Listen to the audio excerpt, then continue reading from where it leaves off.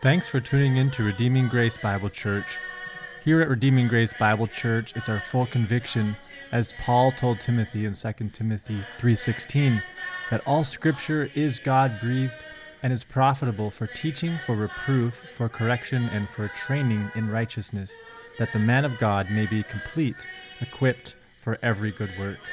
We pray as a result of this sermon, you come to see and know Christ more clearly, and if you do not yet know Christ, that you might also come to see him as Lord and Savior.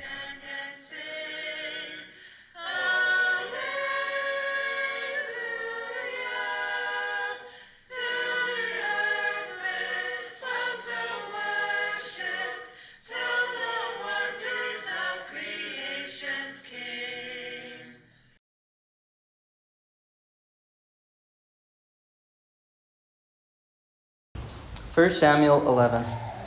Then Nahash the Ammonite went up and besieged Jabesh Gilead, and all the men of Jabesh said to Nahash, "Make a treaty with us, and we will serve you." But Nahash the Ammonite said to them, "On this condition I will make a treaty with you, that I gouge out all your right eyes, and thus bring disgrace on all Israel." The elders of Jabesh said to him, "Give us 7 days' respite, that we may send messengers through all the territory of Israel. Then if there is no one to save us, we will give ourselves up to you." When the messengers came to Gibeah of Saul, they reported the matter in the ears of the people, and all the people wept aloud. Now behold, Saul was coming from the field behind the oxen, and Saul said, "What is wrong with the people, that they are weeping?" So they told him the news of the men of Jabesh. And the Spirit of God rushed upon Saul when he heard these words, and his anger was greatly kindled. He took a yoke of oxen and cut them in pieces, and sent them through all the territory of Israel by the hand of the messengers, saying, "Whoever does not come out after Saul and Samuel, so shall it be done to his oxen." Then the dread of the Lord fell upon the people, and they came out as one man. When he mustered them at Bezek, the people of Israel were 300,000, and the men of Judah 30,000. And they said to the messengers who had come, "Thus shall you say to the men of Jabesh Gilead, Tomorrow, by the time the sun is hot, you shall have salvation." When the messengers came and told the men of Jabesh, they were glad. Therefore the men of Jabesh said, "Tomorrow we will give ourselves up to you, and you may do to us whatever seems good to you." And the next day Saul put the people in 3 companies, and they came into the midst of the camp in the morning, watched, and struck down the Ammonites until the heat of the day. And those who survived were scattered, so that no 2 of them were left together. Then the people said to Samuel, "Who is it that said, 'Shall Saul reign over us?' Bring the men, that we may put them to death." But Saul said, "Not a man shall be put to death this day, for today the Lord has worked salvation in Israel." Then Samuel said to the people, "Come, let us go to Gilgal, and there renew the kingdom." So all the people went to Gilgal, and there they made Saul king before the Lord in Gilgal.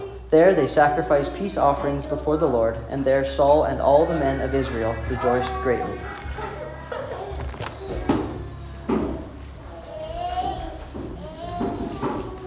Thank you, Brock. We remember once again this morning that though the grass withers and though the flower fades, that the word of our God remains forever. Let's just ask his help as we look at his word together this morning. Bow with me once again, please. Father, we come to you, and Lord, we do praise you as the God of history. Lord, we know that the history of man is filled with, Lord, much horror and just expressions of rebellion and sin, and yet through all of this, we find that you have purpose to bring forth a bride for your Son, to redeem a people. And we see even in these Old Testament times, Lord, how you were actively working and preparing the way for the true King to come. And we see in these types and shadows, Lord, the reality which is Christ. And so we pray that you help us to be mindful of your ways, Lord, even as we are tempted to maybe point fingers at those who've gone before and, Lord, wonder at their own sin and foolishness. I pray that we would allow your Spirit to also point the finger at us, and, Lord, that we too would see areas where perhaps we need to come in humility before you, to bow the knee before you as our ruler and Lord. And we just pray that your word would go forth with power and conviction. Lord, that my words would be clear and in accordance to all that you have said here. Lord, that the hearts of each one would be able to be attentive, even for the children and young ones, Lord, that they too would receive from you this bread from heaven, Lord, your word. And we ask this all in the name of Christ our Lord. In Jesus' name, amen. You may be seated. Thank you.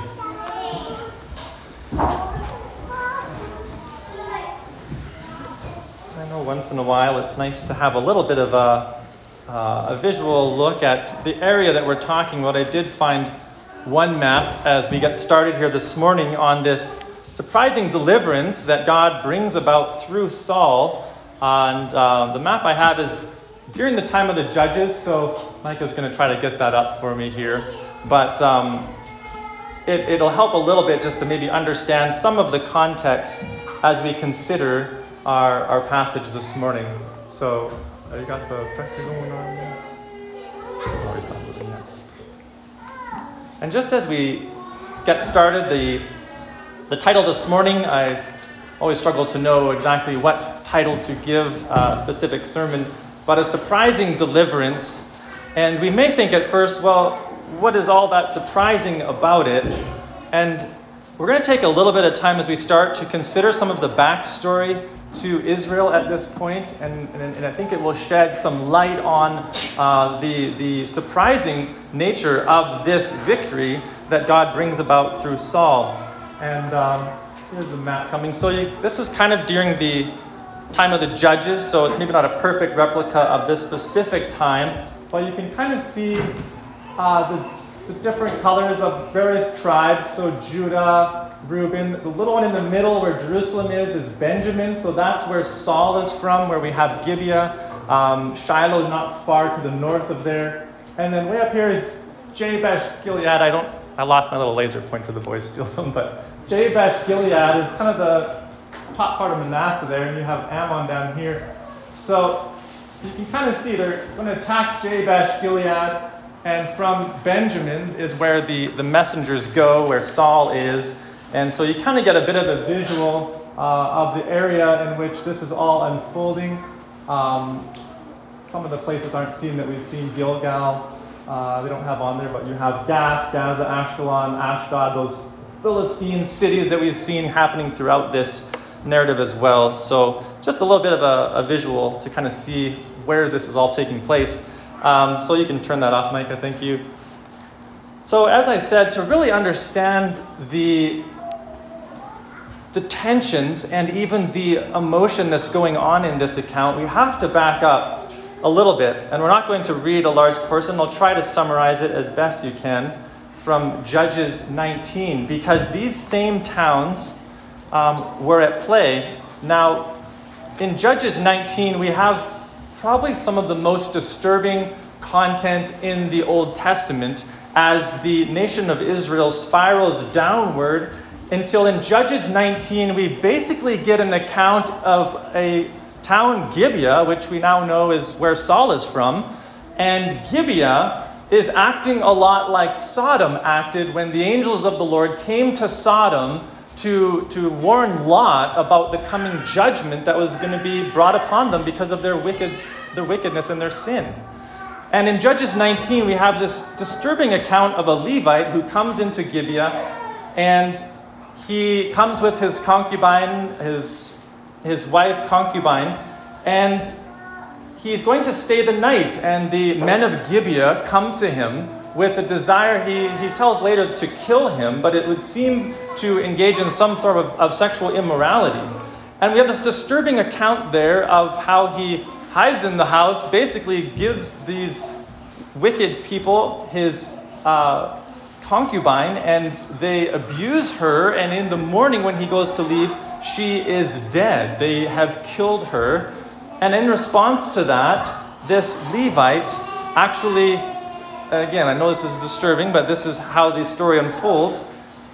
He, in response to this wickedness that's happened in Israel from the tribe of Benjamin, he actually cuts up his deceased concubine and sends pieces of her to the various tribes of Israel as a way to say, look at what has happened. Look at the horror and the evil behavior that is taking place in among our own tribes. And so all of the tribes come to decide what they're going to do about this wickedness in Gibeah, this Sodom-like behavior. And they decide they're going to tell Benjamin, this tribe, to give them these evil men that they may essentially execute them, punish them for the evil that they have done. Now, Benjamin, the tribe, decides instead of handing over the guilty party, they will actually defend them. And so we have this civil war, if you will, where the tribes all come against Benjamin. And we find this throughout Judges 19, 20, 21. It's a long portion, actually, that we're given this account. 25,000 are roughly killed by Benjamin, and of the tribe of Benjamin, and around 30,000 from the other tribes are killed in this battle. In the end, Benjamin is defeated. They are all but annihilated. And there were two vows the people of Israel made in this time. The first vow was they would not give any of their daughters to marry the tribe of Benjamin because of their sin, because of their evil behavior. The second vow that they made was any tribe or any town that did not come to help and fight against Benjamin, they would go and destroy them. Well, wouldn't you know that the town in which they found did not send anyone to help was actually Jabesh Gilead. Jabesh Gilead refused to send people to fight against Benjamin in this this just war, if you will. And so what they did is they marched over and they all but destroyed Jabesh Gilead. But they didn't want to destroy the 12 tribes completely. They didn't want Benjamin to be completely removed, lest there be a tribe short. Now Benjamin, there was only a handful of men left. There was no wives for them.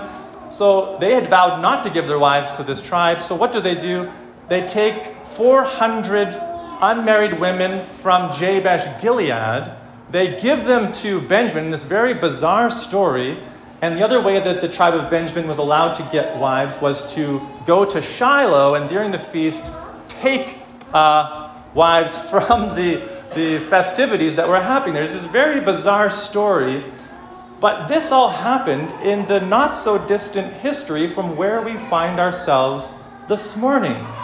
And as you begin to understand some of those dynamics, you could just imagine the tensions and the family dynamics. I mean, we think that our families have problems and that our family reunions are awkward. You could just imagine the other tribes now communicating and dealing with Benjamin or dealing with men from Jabesh Gilead. These were seen as essentially traitors, as those who had been unfaithful, who had failed to uphold the righteousness of God that the law demands. And so it's with that disturbing and yet historical background that we begin to see some of the very ironic tensions that would have taken place. And I want to do our best to just look at this chapter together, though we won't get through it in great detail. But first then, let us consider the looming threat that stands before this town, Jabesh Gilead. It seems to be of the tribe of Manasseh. So there were two tribes. You had Joseph and then his sons Benjamin and Manasseh, the two half-tribes, if you will. So I couldn't exactly determine which Jabesh Gilead, either Gad or Manasseh, but we understand that they had this history not so long ago. They are slowly recovering as a town. Now we have Nahash, an Ammonite, threatening them with a siege. And when they come to him and say, well, make a treaty with us. Let's figure out a way that we can resolve this peacefully. Let's not go to war and kill each other. We see this cruel response from Nahash, the Ammonite.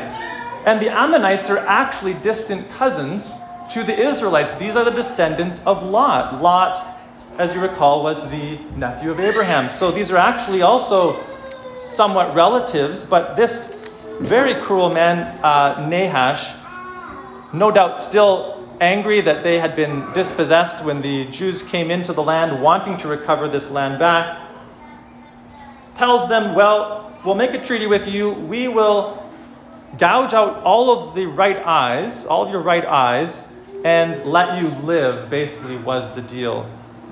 And for us, we think right, left. I mean, either one is obviously bad. But in this mind, the right eye specifically is seen as the most important, the most valuable. This is a direct way to cripple these people so that they might still be useful for labor and for work, but not able really to fight or defend themselves. And some even said that in that time, when they were in battle, they would hold the shield with the left hand, and so your left eye would be somewhat blocked by the shield. You depended on your right eye in battle to look beyond the shield and to engage your enemy. It's basically rendering them completely defenseless, but still would be able to carry out some form of labor and responsibility. And so this is the deal that Nahash comes up with. And he obviously is assuming they probably won't get help. They're kind of up in the corner region, quite a ways from some of the other tribes, especially the stronger tribes like Judah were quite a ways away, and they had their own problems to worry about with the Philistines on their border. So they ask him for some time to find help or to let the other tribes know they need help. And I'm guessing at this point, we could just imagine for Jabesh Gilead as well, wondering if they would actually receive any help. Because in the not-so-distant past, they were seen as traitors. They had failed to come to the aid of the other tribes when they needed them. They chose to sit on their hands. And now here they are in a desperate situation. They desperately need help. They don't have the ability to defend themselves. They can't fight off this King Nahash of the Ammonites. But we find as the story unfolds, the messengers are in fact sent out. And they come to, lo and behold, Gibeah. Probably a good first choice because you would have had various family connections between Gibeah and between Jabesh Gilead. There would have been grandpas and grandmas. Remember, their daughters were taken and given to be wives of the tribe of Benjamin. So it makes sense that they would come. This also helps us understand why the people of Gibeah respond with the tears and the weeping. This isn't just another tribe that's being threatened. This isn't just another community. It's probably their family members, their cousins, their grandpas, their grandmas, maybe their moms and dads. There would have been very close family connections between these two communities. And so we have this threat, this looming threat that stands against this community, Jabesh Gilead. And if we could summarize the situation at this point, we could say that we have a community or a people who are in a serious crisis, but who have offended and wronged all of their closest family members, with the exception of the tribe of Benjamin. And the question is raised, can salvation come? Will salvation come to such a people? They are obviously in many ways undeserving. They have greatly sinned against their countrymen. And this question is raised, will salvation come? And there's a few things that I thought, even as we consider this unique crisis for Jabesh, even in our own lives, we could think and ask the question, are there people in our lives that if they were to find themselves in crisis, we would naturally be unwilling to go to and help? And we probably don't have to think very hard about that. A lot of times, even in our own families, there are those who have violated trust. They have said hurtful things. There are people who maybe wronged us and slandered us. And that if they were to come and ask us for help in a desperate situation, in our pride, we would naturally want to say, you know what? Don't even bother asking. I'm not willing to come. And that's very much the situation here. It would seem that they will not get help because they are a people who have proven themselves unreliable and unfaithful. But I think even beyond Jabesh Gilead, is there not here a picture of even the human race? If we are going to be so quick to judge one another and to write people off as undeserving of our help, we have to also keep in mind that there's a sense in which, as humanity, we stand in far worse shape than Jabesh Gilead. We had far more on the line than simply losing an eye before a holy God whom we have offended, and the coming judgment upon us is soon. It's looming over us. It's a place of eternal suffering in hell, separated from God. No more opportunity for grace, no more opportunity for responding to his offer of salvation. In many ways, all of humanity is pictured something like Jabesh Gilead, an undeserving people in a desperate crisis. And so the question is raised, will there be salvation? And so we move on from there to, first of all, the looming threat. Secondly, we see the surprising deliverance that God brings about. Saul coming in from the field behind the oxen. Now we may think, wait a minute, wasn't Saul just appointed king in the previous section that we looked at? Wasn't he just announced to Israel he is the king that God has chose? Samuel had anointed him. Samuel had even proven by lot that this was God's choice. And the people cried, "Long live the king." There were some who had determined to follow after Saul and walk with him. Others who were worthless fellows and said, "How can this man save us?" And we may think, shouldn't have Saul at that point begun acting like a king? And we find that for whatever reason, he goes back to the field. I can just imagine Saul, going back to his father, who has a lot of work to be done. The fields need to be plowed. The grain needs to be gathered. Yes, the donkeys are back, but we still have much to do. And he's like, you can play king later on, Saul. Right now, I need you to go out to the field. I need you to work the ground and get these things done. And so we find Saul in this place of farming once again, coming back from the field. It almost reminded me of Peter, who, after the Lord had called him, at various times we find him going back to the fishing boat, going back to his previous occupation, and instead of setting his hand to what God had given him. But no doubt because Israel had never had a king, and Saul knew nothing about what a king ought to be doing at this point, really, other than God told him he would defend the people of Israel. He comes in and notices the weeping and simply asks, "What's going on? What's happened?" And as the news of the situation in Jabesh is told to Saul, we're told in verse 6, "The Spirit of God rushed upon Saul when he heard these words, and his anger was greatly kindled." And so we have again this working of the Holy Spirit in the life of Saul. We saw that last week as well, as he prophesied with the prophets, and the Spirit of God changed this man, making him fit more and more to be the king of Israel. Here again, we see the Spirit of God now rushing upon Saul. So this isn't just Saul conjuring up in himself some sort of vengeance against his enemies, but this is the Spirit of God moving this man to action, to unite the people, to call for them to come to the aid of Jabesh Gilead. And how does he choose to tell the other tribes of this situation? Well, what initially seems like just a random decision from Saul, when you connect it back to the history of this town, again, it is a bit shocking, and I don't know if maybe the best choice for Saul to do this, but he chooses to take one of the oxen, cut them up, and send them to the other tribes. Now, as we just saw in Judges, from this same town, a Levite did this, not with oxen, but with his concubine. And Saul doing this with the oxen no doubt would ring in the minds and hearts of the Israelites this similar situation. This was very provocative, I would say, of Saul to do. But God moves upon the hearts of Israel, and they come out. And Saul tells them, "Come out after Saul and Samuel, lest it be done to your oxen." And so we have this surprising deliverance for Jabesh Gilead, the undeserving town of a formerly traitorous act.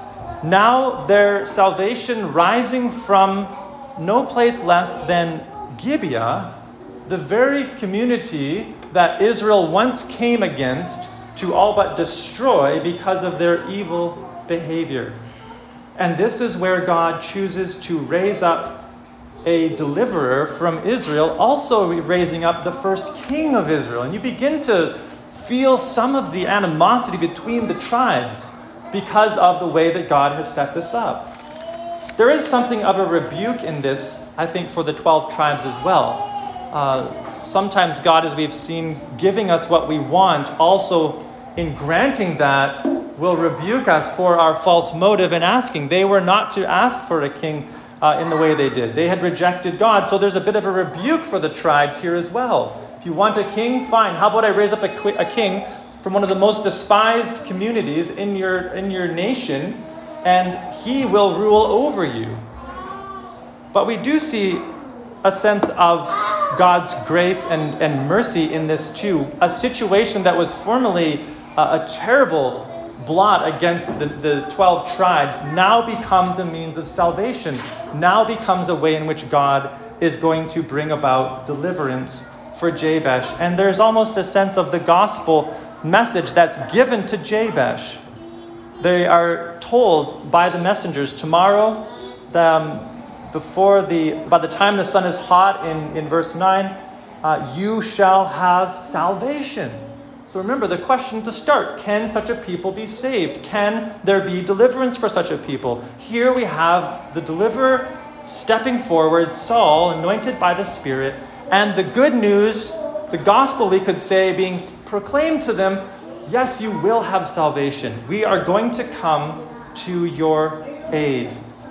And I think in this we also see as God has consistently throughout the scriptures gone about the salvation of man in a way that is shocking and unexpected. Even in a way that may seem foolish to us, God is pleased to bring about salvation. This is a principle that runs throughout the entire scripture, and we find that it points us forward onto Christ. I know we look at 1 Corinthians quite often, but I can't help but reference it, that in 1 Corinthians 1:26, Paul, writing to the church at Corinth, he's like, think about your circumstances, he says.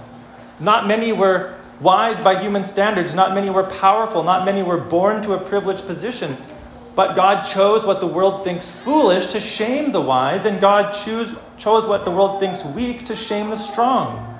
God chose what is low and despised in the world, what is regarded as nothing, to set aside what is regarded as something, so that no one can boast in his presence. He is the reason you have something, so that no one can... He is the reason that you have a relationship with Christ Jesus, who became for us wisdom from God, and the righteousness and sanctification and redemption, so that it is written, let the one who boasts, boast in the Lord. And Paul even says of himself that his preaching was not in persuasive words and wisdom. It was a demonstration of the Spirit and of power, so that your faith would not be based on human wisdom, but on the power of God. And this principle applies throughout redemptive history. God continuing to bring about a salvation for his people in a way that they don't expect, they may not even like, and yet God does it so that it is evident to all that he has worked for his people. He has brought about this by his own design. It's not by accident that Jesus comes from Nazareth, a nothing place, even a despised place. You remember as Nathanael meets Jesus and he hears that Jesus had come from Nazareth, and his response is, can anything good come from this place? Can anything good come from Nazareth? Surely the Messiah would not come from such a terrible location. And yet it pleased God in humility to bring forth Christ in a way that confounds the wisdom of this age and leaves the philosopher and the wise ones scratching their heads in wonder at the ways of God. And this is so that, as Paul said, God receives the glory and the praise. We are stripped of our ground for boasting. And I think in a similar way we see God taking from Saul, taking from the people in this point any ground for boasting. And we have the surprising deliverance. And then we have finally also the gracious victory that God works. So Saul has sent out these pieces of his oxen. The fear of the Lord comes upon the people, and they come out as one man, we're told, about 30,000 from Judah, and then about 300,000 we're told from the other tribes. So a massive horde of the 12 tribes come to the aid of Jabesh Gilead. And God, we're told, brings about an incredible salvation. We find in verse 11, Saul puts the people in 3 companies, and they come into the midst of the camp in the morning. watch, and they struck down the Ammonites until the heat of the day. And those who survived were scattered so that no two of them were left together. So it was such a defeat that there wasn't even one pair of the Ammonites left together. They were scattered into the four winds. And God then renews this kingdom through Samuel. We find that Samuel...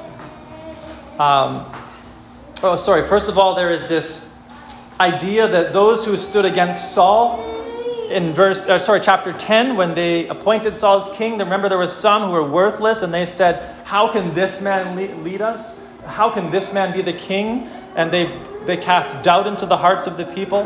Now, after this great victory, they're saying, let's find those people and let's execute them for their treachery. You see again these parallels almost with the former way in which they dealt with Jabesh Gilead. They punished them for their disloyalty. But here we see a reversal as well. We see mercy and grace extended to them because Saul says, not a man shall be put to death this day, for today the Lord has worked salvation in Israel. And so Saul says, no, I'm not seeking vengeance on the naysayers at this point. Let's celebrate. Let's rejoice in what God has done. And Samuel says, okay, let's go then to Gilgal and there renew the kingdom. Gilgal being the place where Israel initially came into the promised land and initially began to experience the Lord's blessing as the people brought into the land. And so they head back to Gilgal, and there they formally crown Saul as king, and there's a sacrifice of peace offerings before the Lord, and we're told there Saul and all the men of Israel rejoice greatly. And we have this incredible account of God's deliverance through Saul, followed with sacrifice to God and great rejoicing. Now here again we see something of the wonder and beauty of God's mercy. We started with a people who really, by all estimations, were undeserving of any help from the other tribes. They had a terrible history when they were called upon to not come to the aid of the other 12 tribes and uphold righteousness. Now, through God's intervention, we have not only the deliverance of this community, these people, but we have the unifying of the 12 tribes like they have never been before, and God establishing Saul as king, and the people rejoicing greatly and praising him. So, we can think about the mercy of God in this picture to the undeserving and the faithless. And as I said, this should be something of a call to us as well, as we see God time and time again extend mercy to those who we would think do not deserve mercy. As the followers of Christ, we are called also to exemplify this sort of love even to our enemies, even to those whom we would rather not help.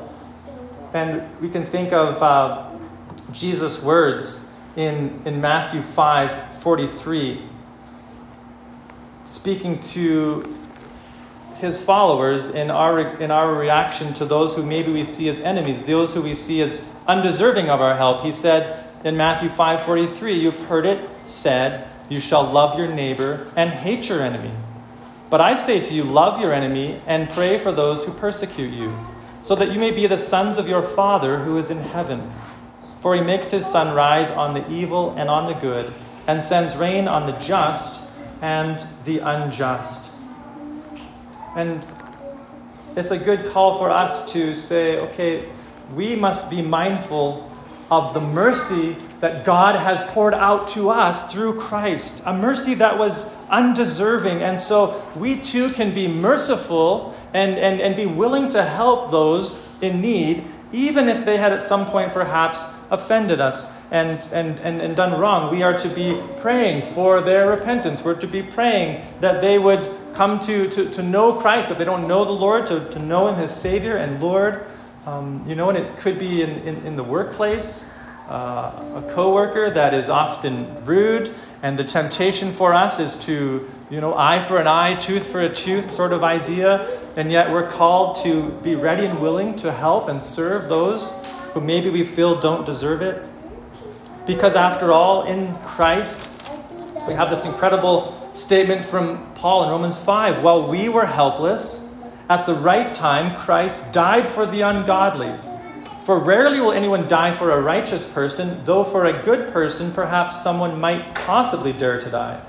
But God demonstrates his own love for us in that while we were yet sinners, Christ died for us. And we, receiving this sort of grace as helpless enemies of God, being reconciled to him through Christ, Christ laying down his life for us, that we might be forgiven and brought near to God, not only having our debt of sin removed in Christ, but also given the righteousness of Christ by faith. And we talked about this with the children a bit this morning. On Wednesday we were talking about this as well, the perfect obedience of Christ. Do you realize the riches that Christ pours to us by faith through his work on the cross is not just that your sins are forgiven, as wonderful and marvelous as that is, but we are also brought into the riches of his inheritance. Paul says, made co-heirs with Christ, so that his riches, his righteousness is deposited into your account. Not only is your account brought to zero from your debts, but his riches are poured in, and you are counted a child of the living God. And in response, we ought to be a gracious people, ready to forgive, ready to come to the aid of those who the Lord brings across our path and who we're able to help in Christ's name. But we see ultimately a picture pointing us to Christ our Lord. How God, time and time again, delights to bring about salvation through unexpected means, even despised means. I'm sure nobody at the particular time when Samuel anointed Saul, there would have been mixed emotions. This guy's from where? From Gibeah of the tribe of Benjamin? Those traitors, those guys who killed 25,000 of our brothers and sisters not that long ago. This is where God's going to bring up a king and savior for us. And we see that this points us even to the design of God. From a cattle trough, from the town of Nazareth, the Galilean, the one who was the son of Mary, and we don't even know who his father is. This is the Messiah. This is the one who is going to deliver the people. This is the descendant of David, the king of Israel. God delights through the foolishness of this message to save those who will put their hope in him.